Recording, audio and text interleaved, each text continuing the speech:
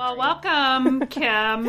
It's Unexplained Oregon. It's Unexplained Oregon, and it's Halloween weekend. Ooh. It's been an interesting weekend for sure, and I'm so glad to be with you today. And because we were talking before we hit the record button that this is the weirdest weekend, right? Because very strange. There is the blue moon.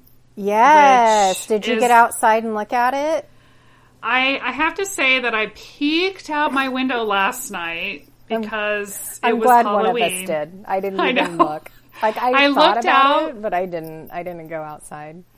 It's the cool thing, and I did a little bit of like reading into the blue moon, and I wouldn't have even known, honestly, had Dave not mentioned that it's a blue moon and that it's also a hunter's moon. Oh. And I don't remember what he said about the hunter's moon, to be honest, but he's really into like that kind of stuff. A lot of people that I know are into the moon cycle. Yeah. Well, I know it just seems like every time there is a full moon, like weird stuff happens.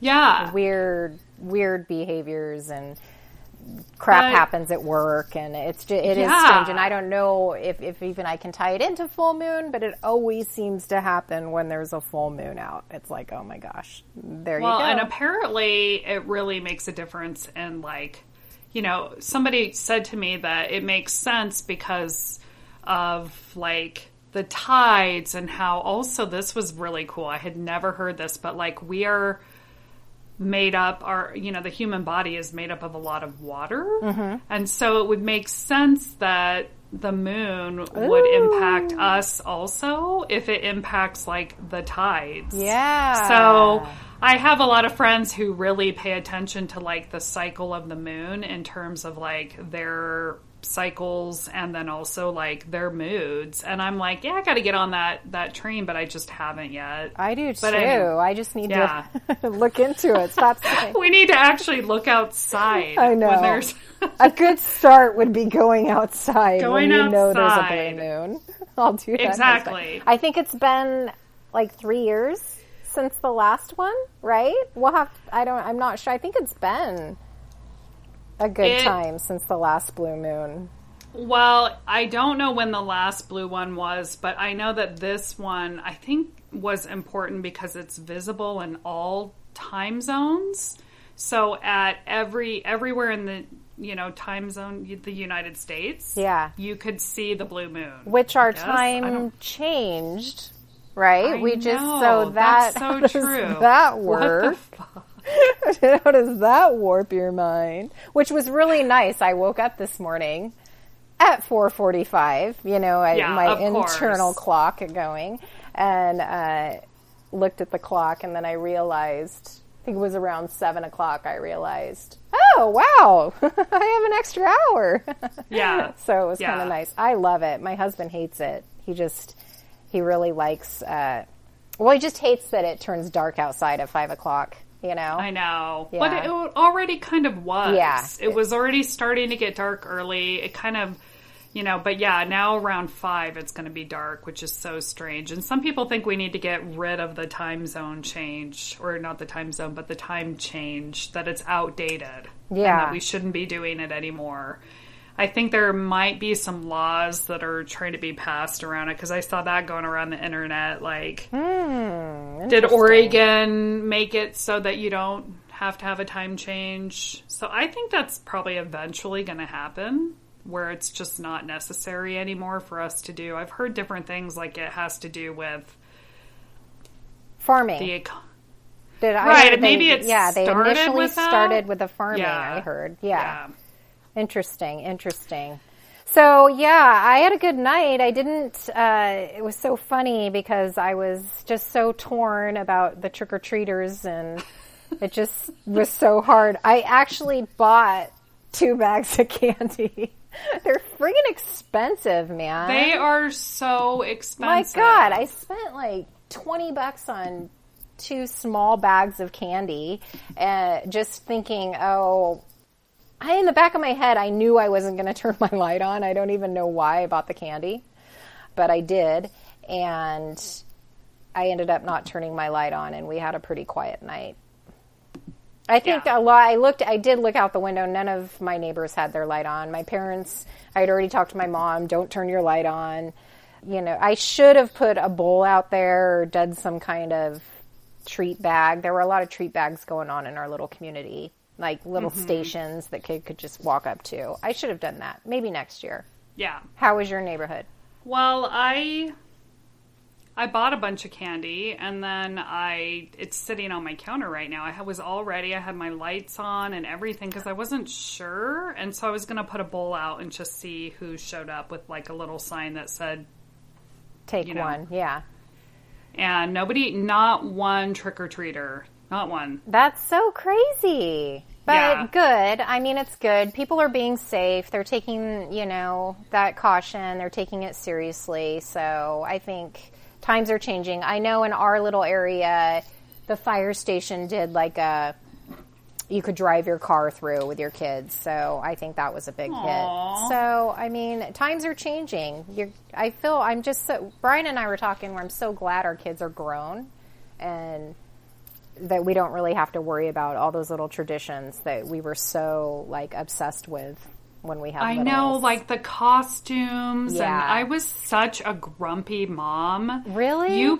Oh my gosh! I bet if we asked my kids, they would say that I hated it. Yeah. Because number one, the only reason I liked Halloween as a mom of young kids, was so that I could get to Thanksgiving and Christmas. Like, I love the holidays, and I love that the fall and Halloween kind of is the start of the holidays, and I love the change of the season and the crispy leaves, and I like it after you figure out the costumes and you get your kids home and they've got their candy spread all out and you're like, okay, we're done. Yeah. But the getting to that with the costumes of 3 kids. You're so funny. I know. And I was thinking about this. I mean, times are changing. When we were little, we didn't have Spirit Halloween store and open, 2 months before the holiday. And I think for or Amazon. Exactly. I think for the first few years, I was always a princess because my mom would take tinfoil. She'd take tinfoil from the kitchen and make me a little crown. And then she'd put dots on my face for makeup and say, bye, you're a princess. I mean, that literally was my costume. So I remember probably around 11, I started having FOMO about costume. I get, I started what am I going to be? Or I wanted a cool costume, right? I didn't want the tinfoil on my head anymore. And so I think when I had littles, man, I don't think there was ever a Halloween we went into where the kids didn't know what they were going to be a month before Halloween. I mean, we were prepared. You're going to be this. It's going to be kick-ass. And I think it's because as a child, I did have a little bit of, I want a cool costume. Well, I can remember I told, Lily, one of my daughters, I told her about my garbage bag punk rock outfit. Okay, yes. So there was a time period where wearing a black garbage bag as your leathery looking outfit, and you put a belt around it. Nice. So Kim, you and I were probably friends when this was going down, but for some reason you were. I don't remember you knew about the garbage bag. You were like, I'm not hanging out with Christine. I want weekend. a costume, but it's not going to be a I want fucking a real. Garbage you were bag. getting your real costume at this point. I was still using the makeshift, but anyway, good idea, people. You can recycle your old garbage bags. Just use them as your leather dress thing and put a belt around it. And I don't know, we didn't have much money. Yeah. That's the thing. And I'm totally with you. Coming up with costumes that maybe you could reuse again. That's what I tried to do with my kids. Change who was being what. We had our bins of dress up that we used. Yes. But it was stressful. People get into it. It wasn't fun. Yeah. People do get into it. I'm just glad we are not there anymore. Through that. I'm just kidding. My daughter still dresses up. She's away at My college. daughter dressed up last night, too, at college because it's so fun, right? Right. So I'm glad that they're still dressing up, actually. And they probably went outside and looked at the moon, too, knowing them.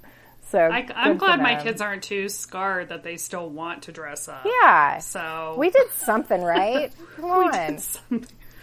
I stayed home and watched movies with one of my daughters last night, Maya. I'm so glad she was here. We got really unhealthy food. Oh, good. But I made a really yummy pumpkin dip, and we got crumble cookie, and we just watched 2 random movies on Netflix that neither one of us had seen. Pumpkin dip. Do you put cream cheese in that, or? It's supposed to be cream cheese, but I put Greek yogurt in it, and it was really good, and powdered sugar. And then do you eat it with a cracker or a? You can do graham crackers or Honey Crisp apples are my favorites. So that sounds really good.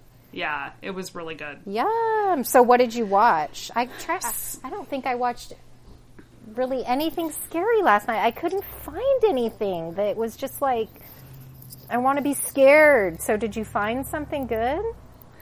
Well, it was a toss-up between going classic with Halloween or Friday the 13th, which I don't know that Maya has seen any of those, but we ended up with one called His House. Oh. Which is on Netflix right now. Oh, yay. And I don't want to tell you a lot about it. It is definitely a ghosty, thrillery, kind of a different movie than what we would normally watch, but it did make me kind of wonder. And there were definitely scenes in it that were scary. I wouldn't watch it if you're afraid of ghost stuff. Okay. But Kim, I think you'll like it. Awesome. His House. And it's called His House. It's on Netflix. And then we watched one called Cadaver, which is also on Netflix, and it is a Norwegian movie. Oh. Actually, His House, I think, was probably filmed in England. Okay. So it's not. And so is Cadaver a little bit more blood and guts for me? Definitely, hence the name. It's definitely horror. Awesome. It was kind of a good little mix, very different movies, and Cadaver was in, what's it called when it's it's in another language, but they've got voiceovers on it. Oh, did it have subtitles? The whole subtitles, but also what's it called when it's there's other actors that talk. Gosh, oh my gosh, Kim. Yeah, it's a voiceover, whatever it is. And it was actually done really well. There's a lot on Netflix right now where you can, a lot from other countries. So you can watch, but the voices do not match up with the lips. And it's really hilarious. Yeah, I can't stand that. But this movie's actually really good. Okay, and it's also pretty horror based. Okay, so and then also on Netflix, you saw that the next season of Unsolved Mysteries came out, right? Yeah, I mean, how have we not talked about this? I think it was after we recorded last that the next season came out that week. So we haven't had a chance to really talk about it, but oh my gosh. Yeah, I still need to go back and really watch it, but yeah, it's definitely another season worth watching. Kudos to them. They're doing really good with it. What'd you think about it? Which one grabbed your attention? I need to go back and watch the Japanese one better. Yeah. Because I think that's a ghosty. Is that some kind of ghost? Yes. Okay, so definitely I will need to go back and watch that one. It's so good. It was so intriguing to me that my brain is so stuck in my own lens of how I see the world. And then as you and I do different recordings on even when we did Sasquatch, how different parts of the world have legends and myths and how they see things, to think about what people in other parts of the country experience after a tsunami and based on their belief system is how they see ghosts or loved ones or whatever. It was a really great episode. And there's one on there about 2 missing kids. Have you watched that one? Yes. Was that in gosh, I want to say Harlem or something, or are we talking about, it was the last story, right? The 2 little African, oh my gosh, that was so sad and heartbreaking. Well, what's scary about that was in that second case that they covered, the little boy was actually playing with 2 other kids. Did you see that part? Yes. So they think maybe, I mean, right there, I thought he was lured away by those other kids. And it was some kind of ring or something. Oh, it was so But they proved that it wasn't. Oh, they did? Yeah, okay, see, it was I need to go back and watch. And I need to find out where it was at. Do you know where it was at? It was on the East Coast. It was definitely a big city. I can't remember. I'm trying to look it up right now. But I know that the whole season was really good. Like, again, just kind of, there's an episode of a mom or a woman that just goes missing, also like from her church parking lot. Mm-hmm. And I've gone down the rabbit hole on Reddit with her story and sort of more. Of course, Unsolved Mysteries can't cover every little detail of all of these cases, but if you go on Reddit, I mean, both seasons of Unsolved Mysteries are definitely worth watching. Really popular right now, really just done so well, and it's fun to just kind of go and Google and find out more information behind the scenes of it, because it's such, I think both seasons are just really good. Yeah, awesome. So, yeah. I want to talk about one quick thing, Kim, because before we started recording, we were talking about what we've been doing. And I am so, like, you really inspire me and make me really, like, aware of what I do with my free time. Aww. And I love the fact that you are always, like, knee-deep in some kind of a craft project. Every time I talk with you, we Marco Polo all throughout the week. You are doing some kind of painting, some kind of crafty Dippin' Dot project that you got me started on. Knitting, making me a hat with skulls on it. Yes, I'm almost done with it. Cross-stitching, and your latest... My latest revamp obsession is from 8th grade, 6th grade, 5th grade, third 4th grade, grade. Really. Third grade. I was 8 years old, and I loved stickers. So I was just sitting there one day. It's so funny, and I thought, I'm not really a collector of anything. I've never really collected anything, And so I was thinking, what is something that made me happy when I was little? And stickers, man.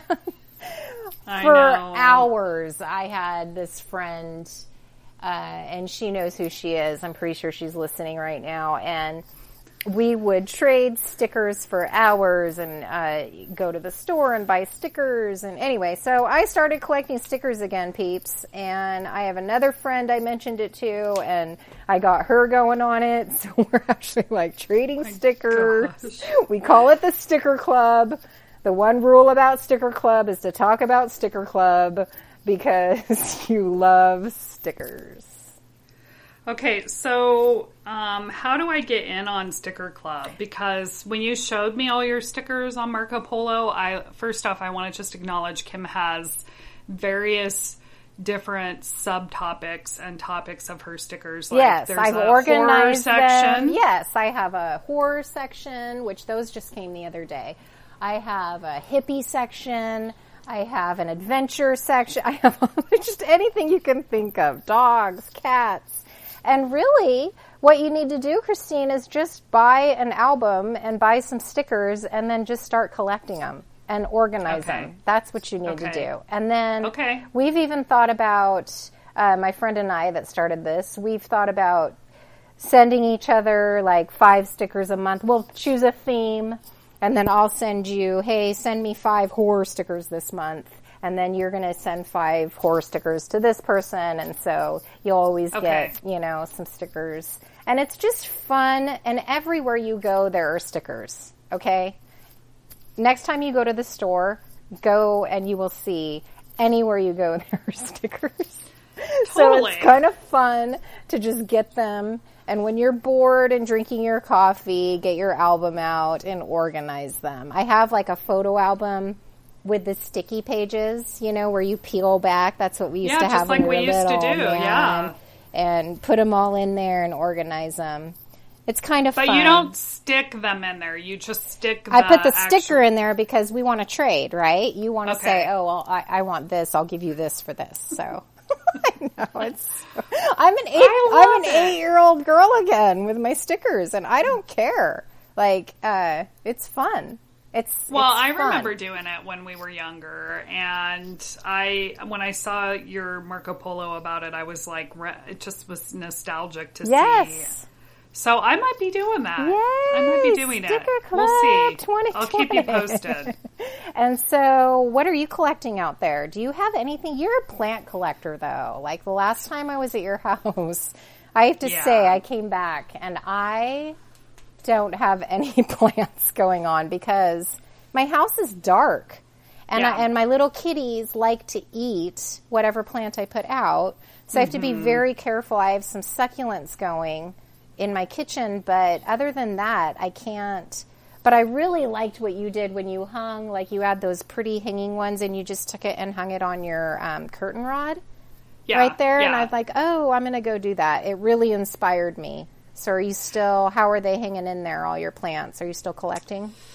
I have not bought one for a little while, but I've kind of toned that down, kind of stopped following some of the Facebook groups I was on, but because it's become like quite a chore to water them and like take care of them and feed them, which I don't really do very well. And also there's like little gnats on them. Yeah. And there's also like my friend who came over, who's like my plant expert friend. She came in and went right to one of my plants and found like little spider mites on them. You're like, oh, great, thanks. I know. She's like the plant whisperer, and she comes in my room, and she's psychic also because she knew where the plant spider bugs were, and she went right to the plant and was like talking. She's not psychic, but like she came in and she went right to the plant and she was like, there's a spider mite, and she like found it and pointed to it, and it's this little black thing on my plant, tiny little bug, a little black one, and you could see it moving around, and I was like, this has been on here and I didn't even know it. And then she said, don't bring any plants home from anywhere unless you look at everything on the leaves. And so what are you looking for? Are you looking for mites? A little bug moving, like a little black spider mite, or spots, and I had even taken this plant back to the store. They sprayed it down for me. They told me there was nothing on it, and there must have been something on it. And the plant's alive. It's got new growth. Nothing's dying because of them. But what happens is the spider mites get on your other plants and can cause problems on your other plants. So I had to spray it down with neem oil, which smells really gross. Oh my. And they hide underneath the leaf when they smell the neem oil. And I'm like, I don't have time for this. Just let them live. Just let the spider mites live.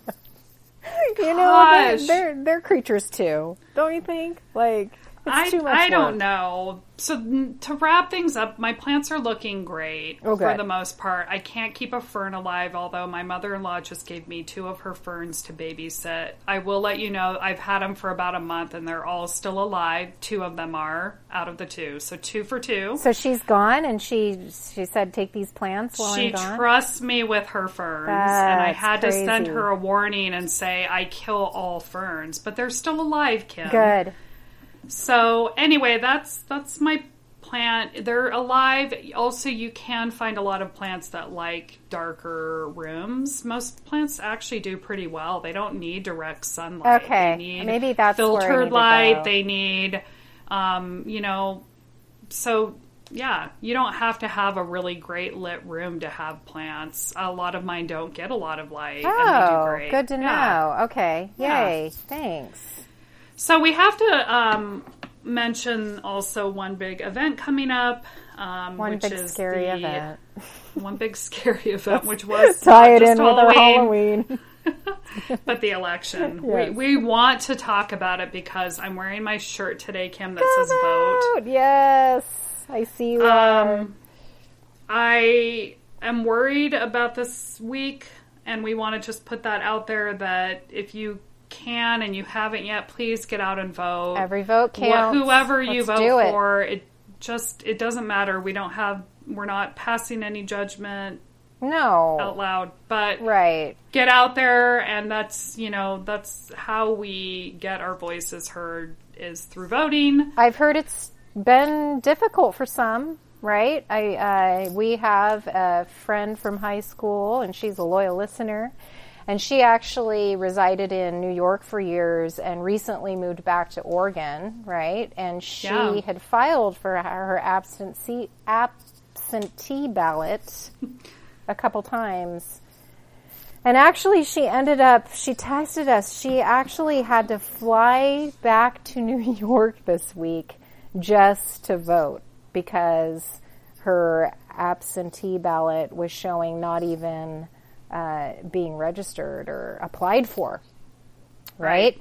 So kudos to her for actually taking the time, and thank goodness that she had the means and everything to get back there and get her vote placed, but she did it, and so proud of her. But very inspiring that it means enough to someone to get on a plane during COVID and fly across the country just so they can vote. I mean, I hope that everybody finds it that important and is inspired to vote and get it out there if you can. Just do it. It's going to be interesting, and like you said, I'm bracing myself for a very interesting week. It's always an interesting week.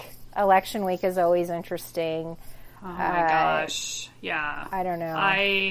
I'm bracing myself, preparing food early. We talked about hitting the grocery store. Kim and I definitely need to do that. We need to hit the grocery store this week and just stock up. Not that we are worried necessarily, but Wednesday may be a little bit of a rough day. I hope it's a celebration day personally, but I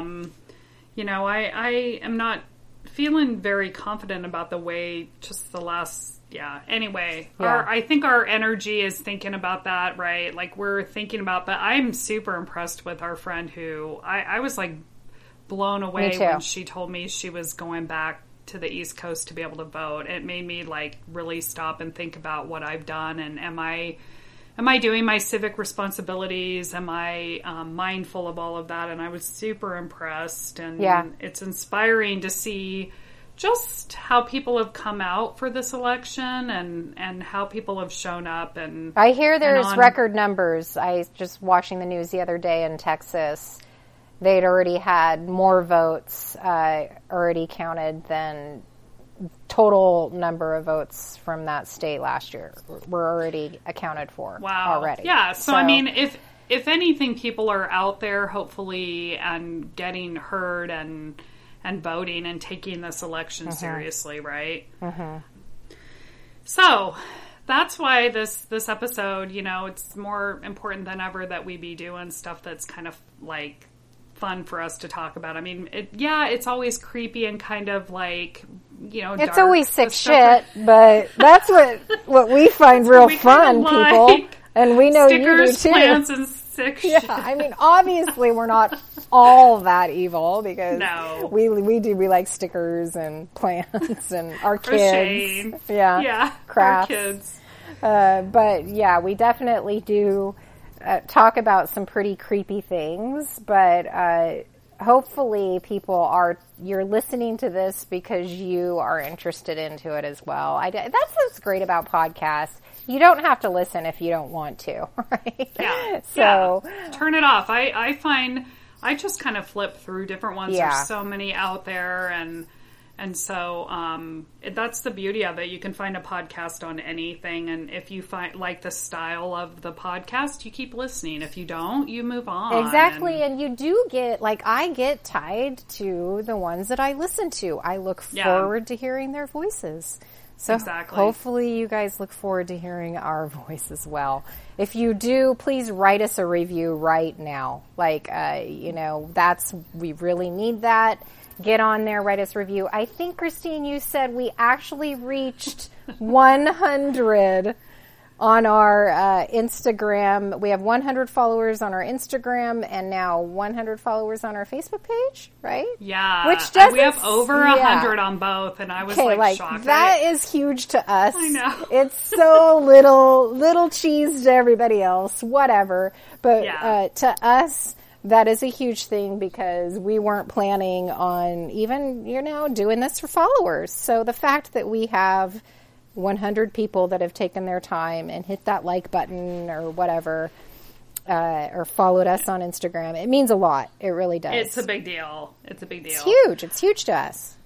So Kim and I were talking about, I wanted to go back and just kind of touch on our last episodes, the last 2 episodes really quickly. After they had aired, I was kind of thinking about them, and I know you and I have done this before where, we record something and then we either get more information or we read. I continue to kind of read and follow these cases because they're important to us. And I wanted to go back, and you thought it was important to touch base on David Michael Grubbs. Yes. I want to just acknowledge the fact that there was a portion of the podcast when it aired that I had referred to him as Michael. I didn't even catch that. So weird. No, I didn't catch it. You didn't catch it. Matt didn't catch it. And it's really not that big of a deal. I mean, it's his middle name. Yeah.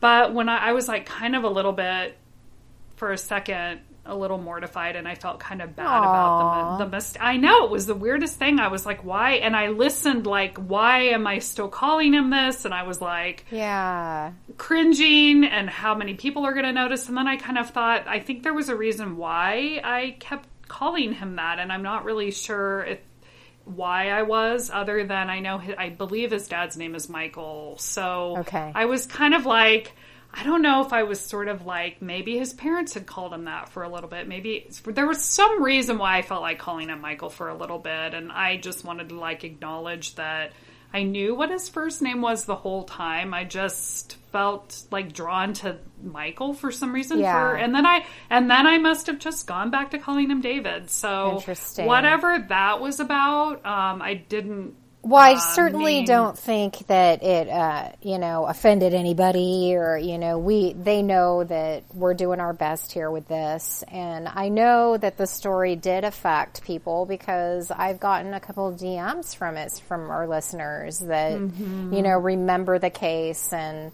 one of our listeners said she's always, thought how horrific this was. She's always remembered this one. So it definitely, if you haven't listened to that episode on David Michael Grubbs, go back and listen to it. Like you said, once we talk about this, we throw it out there with each other, what we want to talk about. Then we do all this research and we get going down these rabbit holes, and then you and I sit and we talk it out. Yeah. But it doesn't end there, because then we still think about these people, and totally. they're still part of us, and so definitely, I certainly don't think anyone was offended that you called him Michael. I didn't catch it. Yeah. Well, I mean, thanks, Kim. It was just kind of a weird moment for me, but because I really, really got into his story for some reason. Yeah. Some of these stories really hit me a little bit harder than others. Yes. And this one hit me, and I felt very moved by it after going to where it happened, and it just was very more experiential for me. It felt more real to I want to talk about other... that, actually, because the day that we taped that episode, you actually went that afternoon with your daughter to the site, and I got chills when you texted me, what you saw, and I think, it's worth mentioning to our listeners, after you went to the site.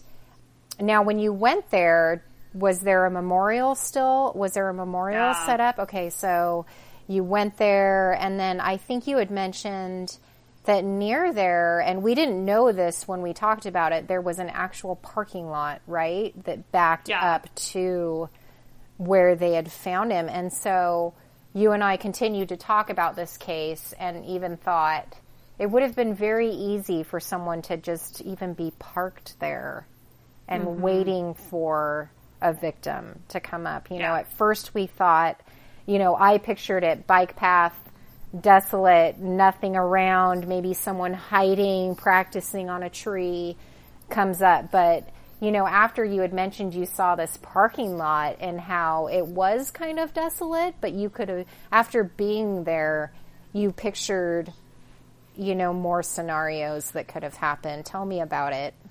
Yeah, so exactly everything you just said, because you and I had talked about it more.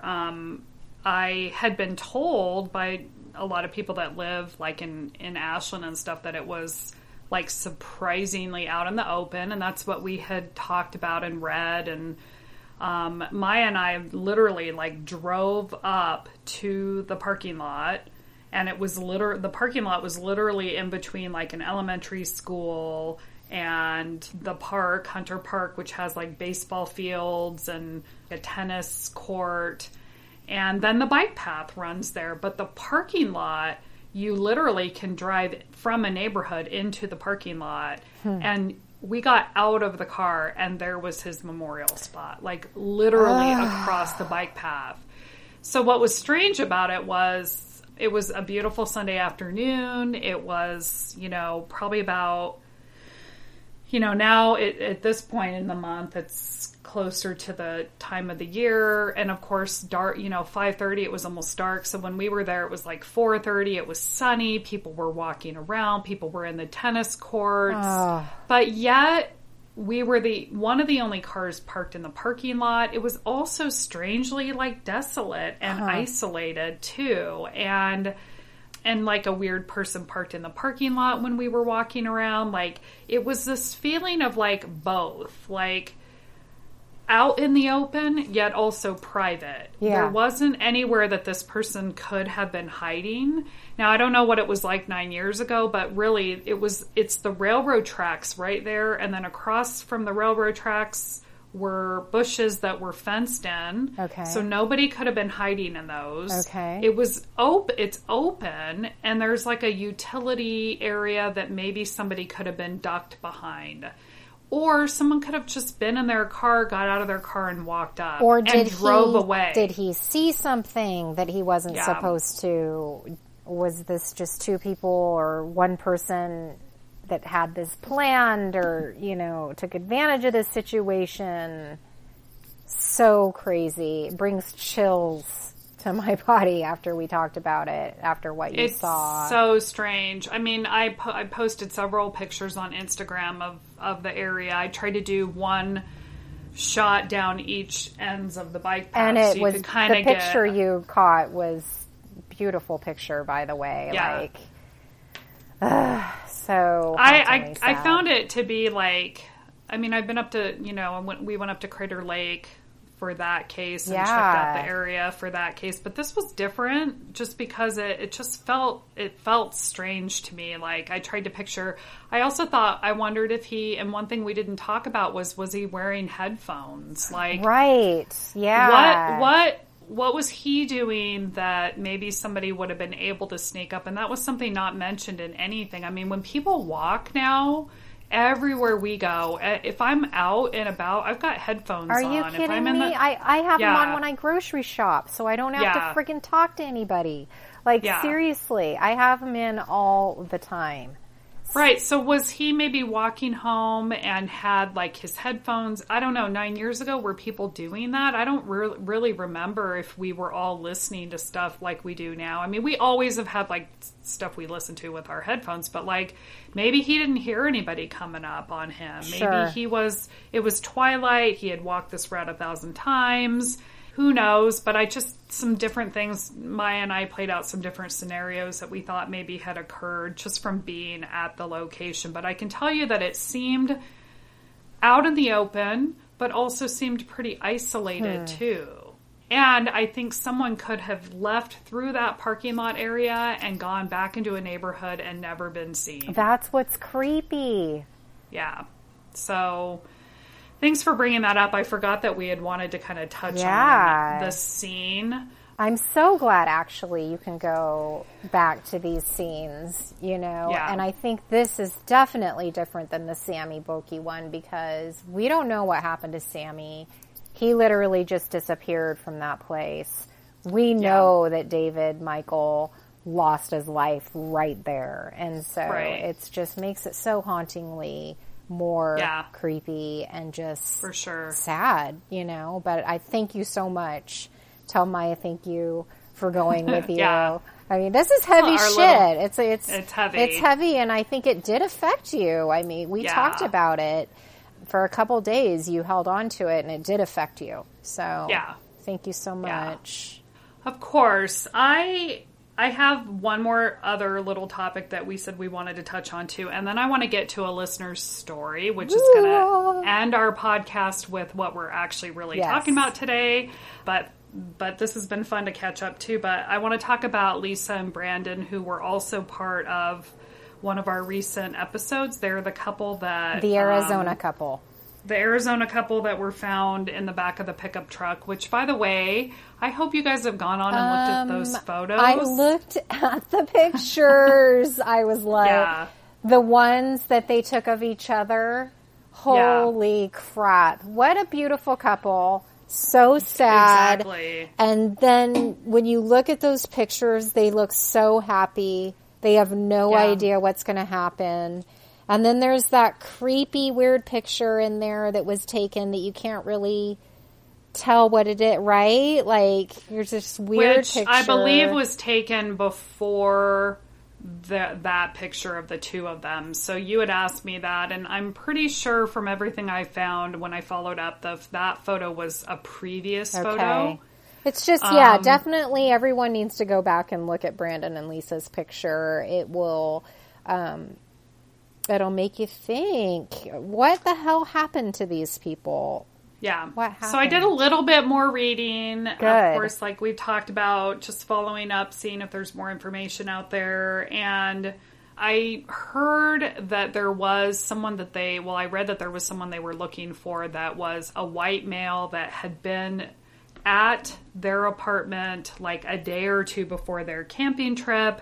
And so the police, of course, were looking for this guy. He was like, you know, they had this description of him, and he was tall, husky, white, about 40 years old, probably like a lot of dudes in the, you know, the United States.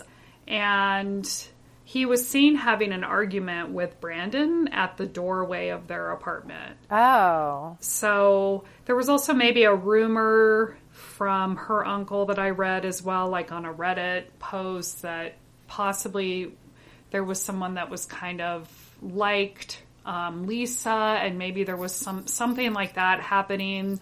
And then I also got stuck down a rabbit hole of it being tied into like 3 other potential cases along the West Coast. Okay. That, I mean, that's kind of linked. I mean, Arizona isn't really, I don't think, considered the West Coast, but like they, of course, I think law enforcement's always looking for connections if there's other crimes. And there was a crime not long after Lisa and Brandon, and it was another couple on a beach in like Sonoma County in California, and they were found shot in like their sleeping bags. God. They found the killer of that person, so I read about that. Okay. And then there were 2 other shootings along the West Coast, random killings, one of a couple that were camping with their dog, and then another one was like a mom and like her daughter hiking that were found off of a trail. And so I'm probably going to keep looking into that to see if there's any more. I mean, they never actually linked any of them, but every one of those cases they looked into the serial killer, Israel Keys. And so you and I talked about him a little bit as maybe covering him and his case and what he did in a future episode. Needless to say, this case of Lisa and Brandon is still unsolved, and it was still on my mind. And so, of course, I kept reading more and found out more about a potential suspect. Again, this there were a lot of campers in the area at the time that the murder happened. And who knows, somebody could have been out there.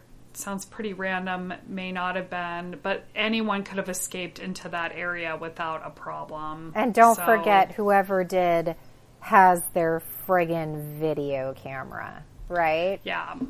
Yeah. It's so creepy. Yeah.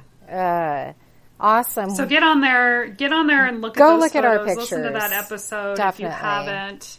But we're going to step into the next part of this, which is a reader's story. I'm excited. A listener's story. A listener's story.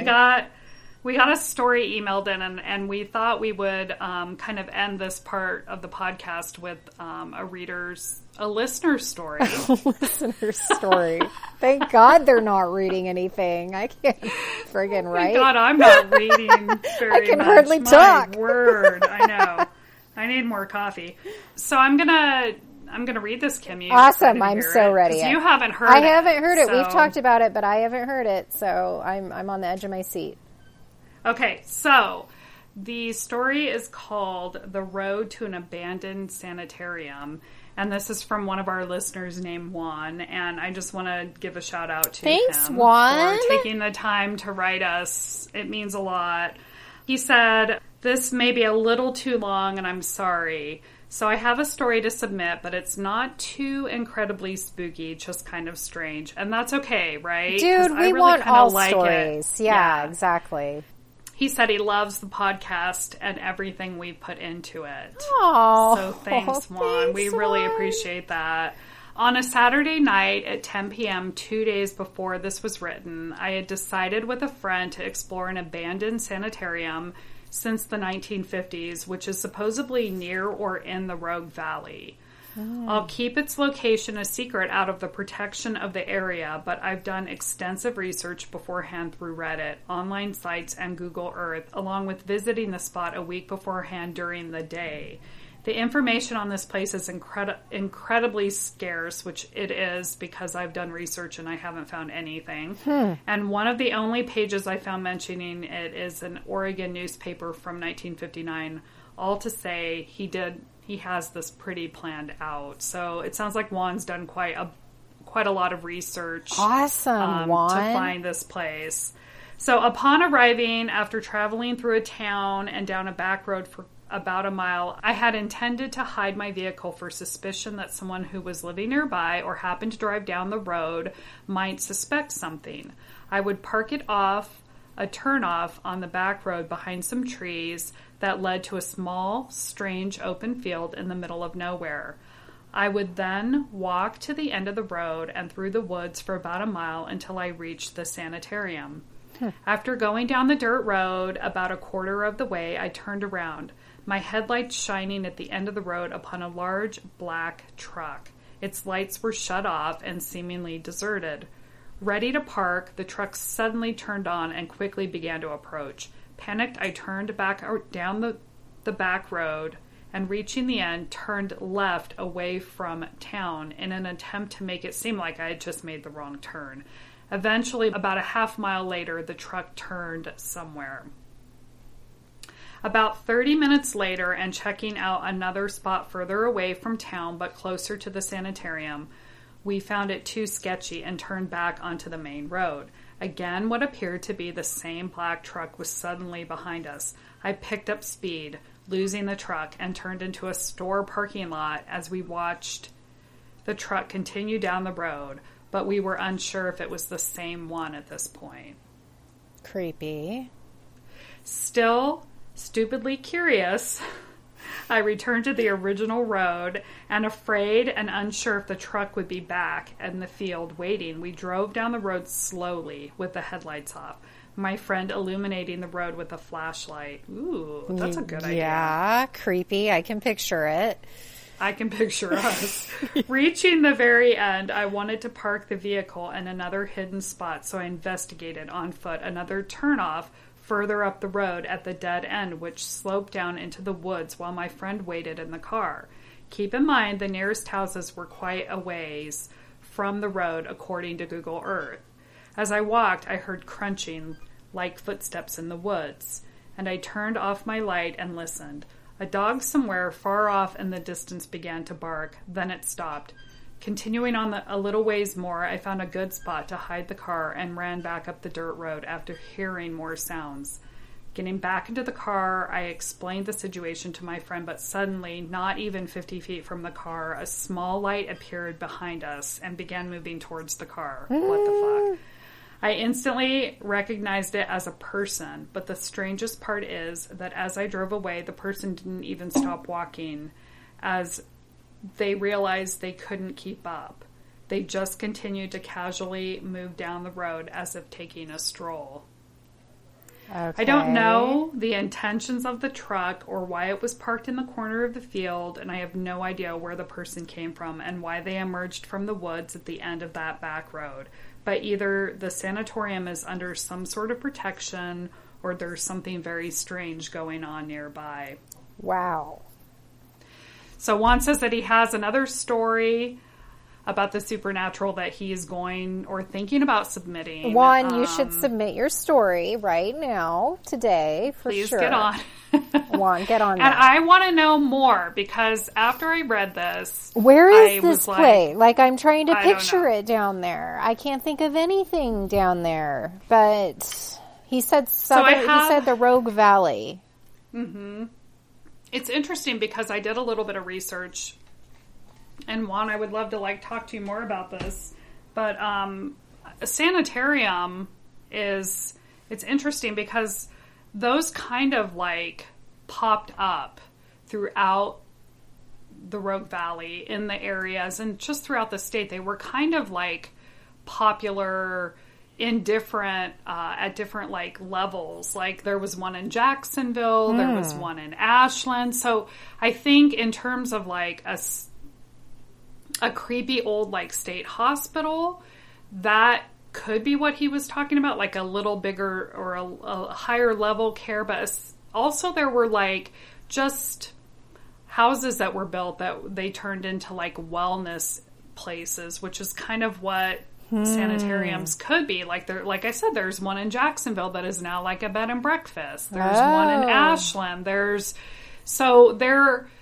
There, I think, is a difference between that, or maybe it was just, they weren't as big as a big state hospital, because this, of course, led me down. I did some research. I couldn't find a lot about it on Reddit. Okay. So wherever he looked, good job. I couldn't find anything. I did outreach on Facebook with a group I'm on, and I had several people comment about the place in Jacksonville and Ashland. Interesting. But I have a theory that possibly the location that Juan is talking about is in the Rogue Valley. I found out from some people where it might be, and I'm not sure if I should say, but I do know that... Don't tell us where it's at yet. Maybe we should check this place out with Juan. Anyway, it led me down some rabbit holes, but then I also realized that we should just talk about our state hospital, or we have had a few, I think, in the Portland area, but they opened up one, kind of an infamous one in Salem, which, by the way, is still open.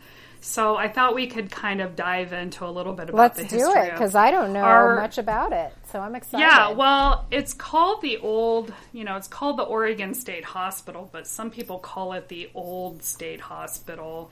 So I went down the rabbit hole with our state hospital. It had been suggested before by a listener, so I'm kind of glad that Juan sent the email, which kind of got us thinking about whether or not we should do the state hospital. And I thought it's considered by some one of the most haunted places in Oregon. Oh, wow. Really? Yeah. Nice. So, it was kind of a branch of some other hospitals that had opened in the Portland area, and then in 1883 they opened one in Salem. Salem's our capital here in Oregon. Yes. And the style of the building, or the model of the building, was called the Kirkbride. He was a doctor, I think, from the East Coast. And at this point in time, a lot of people felt the styles of the building and the way that they set up the care for people were very people were starting to understand that the environment that patients lived in really created the ability for people to recover. Okay. Like it really impacted their recovery. So his model, the Kirkbride model, was stylized with wings and a lot of windows for like natural light. Okay. He wanted and believed that the environment of the building should be attractive. So this building was actually placed in sort of an elevated area in Salem. And at that point, it was more in the country back in 1883. It was about 3 miles from the town of Salem. It's still a functioning hospital right now. Okay. But what's interesting is people were sent there for like ailments that were not like totally treatable in regular hospitals at the time, which were like, there's like, I read like a list of ailments, like someone could be sent there for alcoholism, someone could be sent there for like an STD or, you stubbed your toe. Like, it was like anything that wasn't like a standard ailment in the late 1800s, you could be sent to the state hospital. Oh, wow. Okay. So as you can imagine, people were sent there for a lot of reasons that now we would like never even think about putting someone in like this type of an institution. It is the oldest operating site in the state, and at one point at like the height of it, because they opened it in the 1800s and then it started expanding obviously as they were like putting more people in there for different reasons, or maybe thinking this place would be a good facility and let's try to. At one point there were over 1,100 patients there. Wow. From the ages of 8 to 86. So they had like a children's area there. Insane. They expanded like the wings of it and built on. So this hospital has, imagine its history. And it was known for doing procedures that we've all heard about, right? Like lobotomies. Oh, wow. And electroshock therapy. Yes. Okay. Yeah. On the flip side, there were things like hydrotherapy, which we now know is that water is very calming. Mm-hmm. And I don't know if you've watched that series on Netflix, Ratched. Nurse Ratched, right? Okay, no, I haven't. It's just Ratched, but I've heard about it. Like, so what you see in that show is very like similar to what was going on. And of course we all know, we've seen photos, we know what was going on. And I really don't think that there was ill intent necessarily behind the way, but I also think that there probably was to some extent, which brings me to the story. Did you know that One Flew Over the Cuckoo's Nest was filmed at this hospital? I did know that, actually. That is insane. So we actually can go back and watch that movie and see what we're talking about here. And is Ratched based off of the nurse in that movie, right? I think her name because I just watched this movie for the first time the other night. I had never seen it. Oh, see, I had to watch it in high school in psychology class, actually. I'd never seen it. I did not know. It was filmed in 1975 in an area of that hospital. It won 5 Academy Awards. I think Jack Nicholson won the Academy Award for it, right? I think he probably did. It was Best Picture that year. I don't know what all the other awards were, but I did do a little bit of research on it.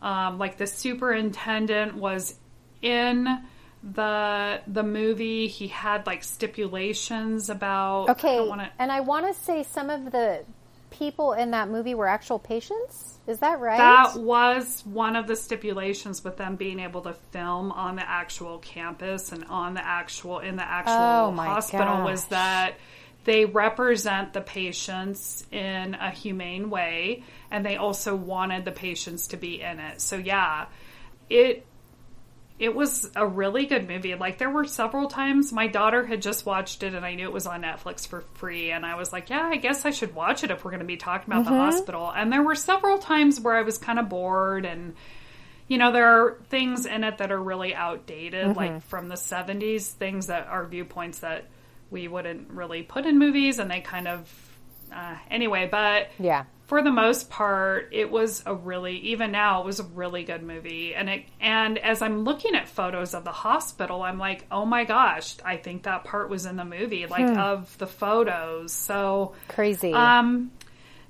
going to just kind of give you some highlights of what's happened in the hospital and why it may be like a hot spot for hauntings, right? Or even just for our imagination, right? Like whether or not the hospital's haunted, because I'll tell you, I've lived in other places where there are state hospitals, one in particular where we just moved from in Michigan, and the state hospital there, no joke, was like almost visually the same as this hospital. The same exact story. Like the doctors come in, they understand that the experience of and the environment for the patients is what can help heal them. They have farm animals. The buildings are built the same way, and then they're closed down. It ends up abandoned. Exactly. And they turn them into apartment buildings that are haunted. Yeah. Like, literally, this is what happened in Michigan, where we were just living. And the hospitals, someone came in, they remodeled them, they've turned them into stores, into restaurants, into apartments, and they're beautiful. The buildings are... they're being revitalized, but there's all this history and stories and energy. There's energy there, man. You can tour the tunnel system, because they all have tunnel systems, because they've moved the patients from during the cold weather. They would move them through the tunnels. They would move the dead bodies. Oh, wow. So there's a lot of history. Same thing with our Salem hospital. A lot of maybe inhumane procedures being done. Like, we would never do these procedures now. Lobotomies left people not quite in vegetative states, but basically useless, right? Like, the procedure didn't work, but they were doing it. They were doing insulin injections for people that would put them into seizures and then supposedly calm them down. Wow. And also, they had completed eugenics, so they were sterilizing patients there. They sterilized over 2,600 people in that hospital. That's insane.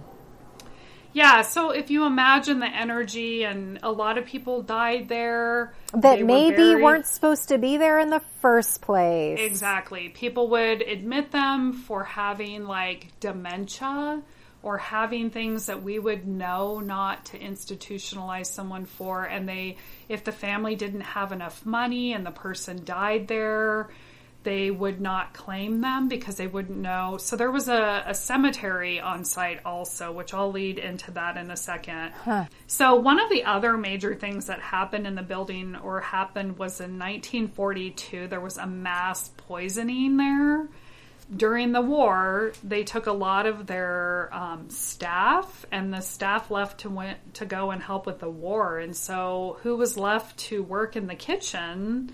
Maybe patients? People that weren't really the best qualified. And so when, you're scrambling some eggs up for dinner for the patients, I can't remember how many patients they had to cook for, maybe 500 at the time.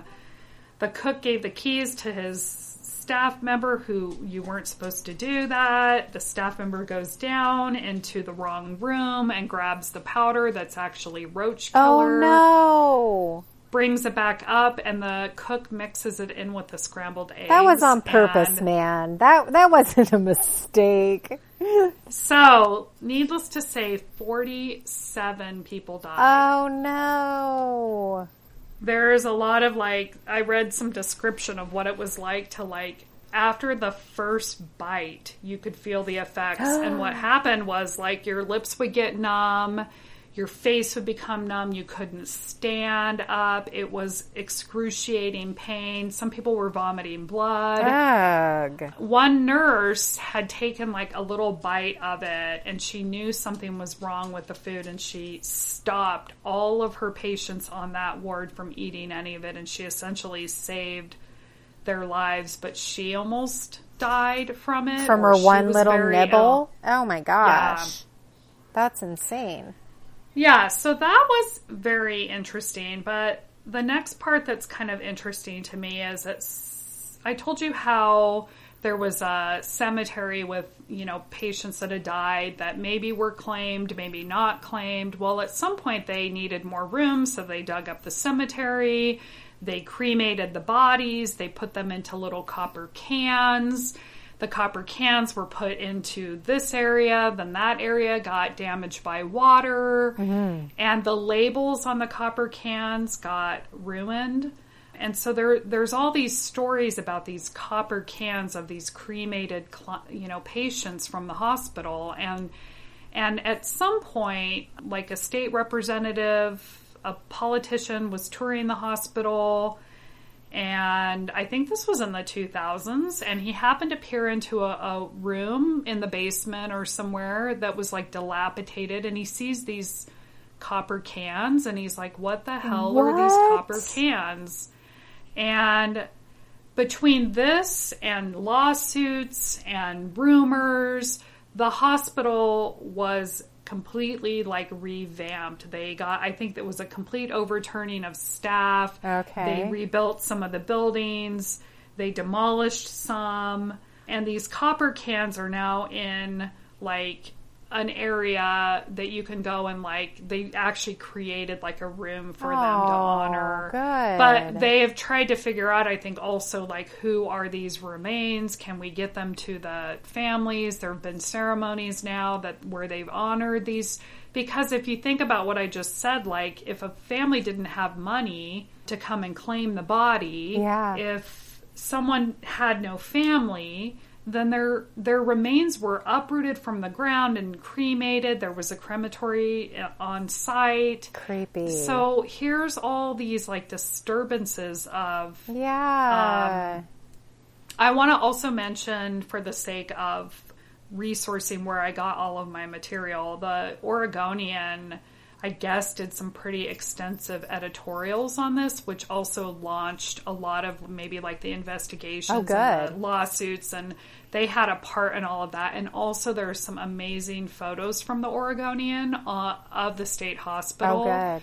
I don't know that I'm going to be able to post any of them because of, copyright stuff, but you can get online and look at really beautiful photos of the hospital, the architecture. There is also a museum that they've opened up with 4,000 artifacts. Oh. And it's important because the museum honors the history of mental health. Yeah.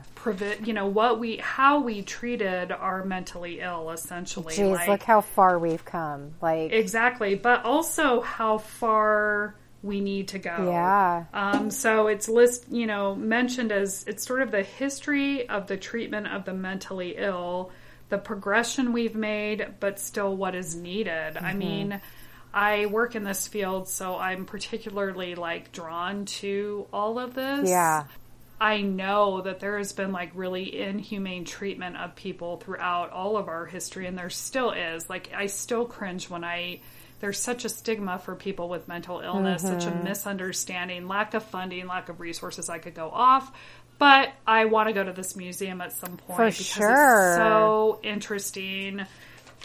I think the story of how, it doesn't sound different than any other story I've heard from any other state hospital. I know in the 80s funding was really cut for the state hospitals, and a lot of them closed their doors, and the people living in the hospitals were left in the communities to sort of live in the communities. And the idea is that we do know that people tend to recover better when they're in their community, when they are living in their own home, but if we want to talk about why there is an influx of the mentally ill in our prisons and on our streets, we could probably really date it back to the 80s. Wow.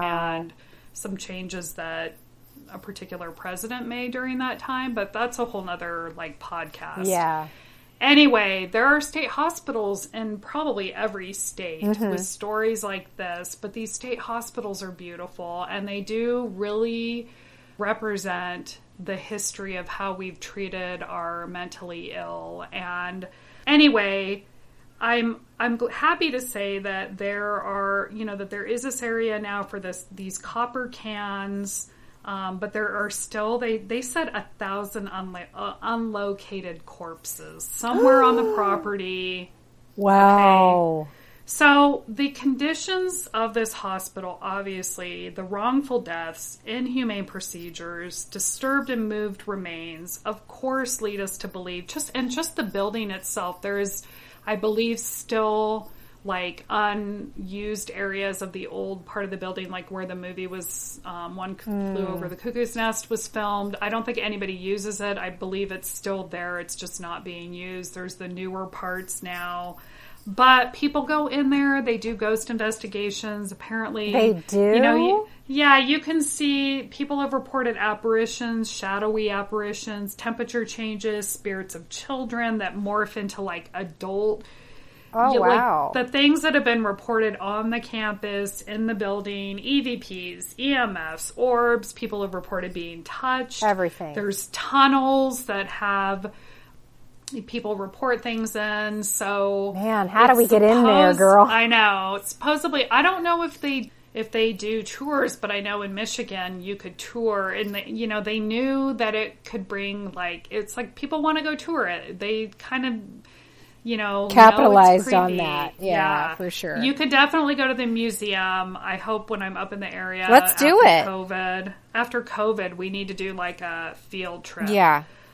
But I think Juan kind of started us off on this information idea of like the state hospitals and what were in the area and the sanitariums and the concept that, your environment impacts your ability to recover. And I think that there were good intentions behind some of it. But, what they mentioned is, and maybe we can end with this, is as in the movie, there was an abuse of power. Mm-hmm. And that's what the nurse represented, right? That's what the institution represented, was an abuse of power against the patients there. Yeah. I don't think any of them had ill intent. I never felt like the Nurse Ratched had ill intent. I think she really believed in what she was doing, and she really felt that the schedule had to be perfect, and they had to have these procedures, and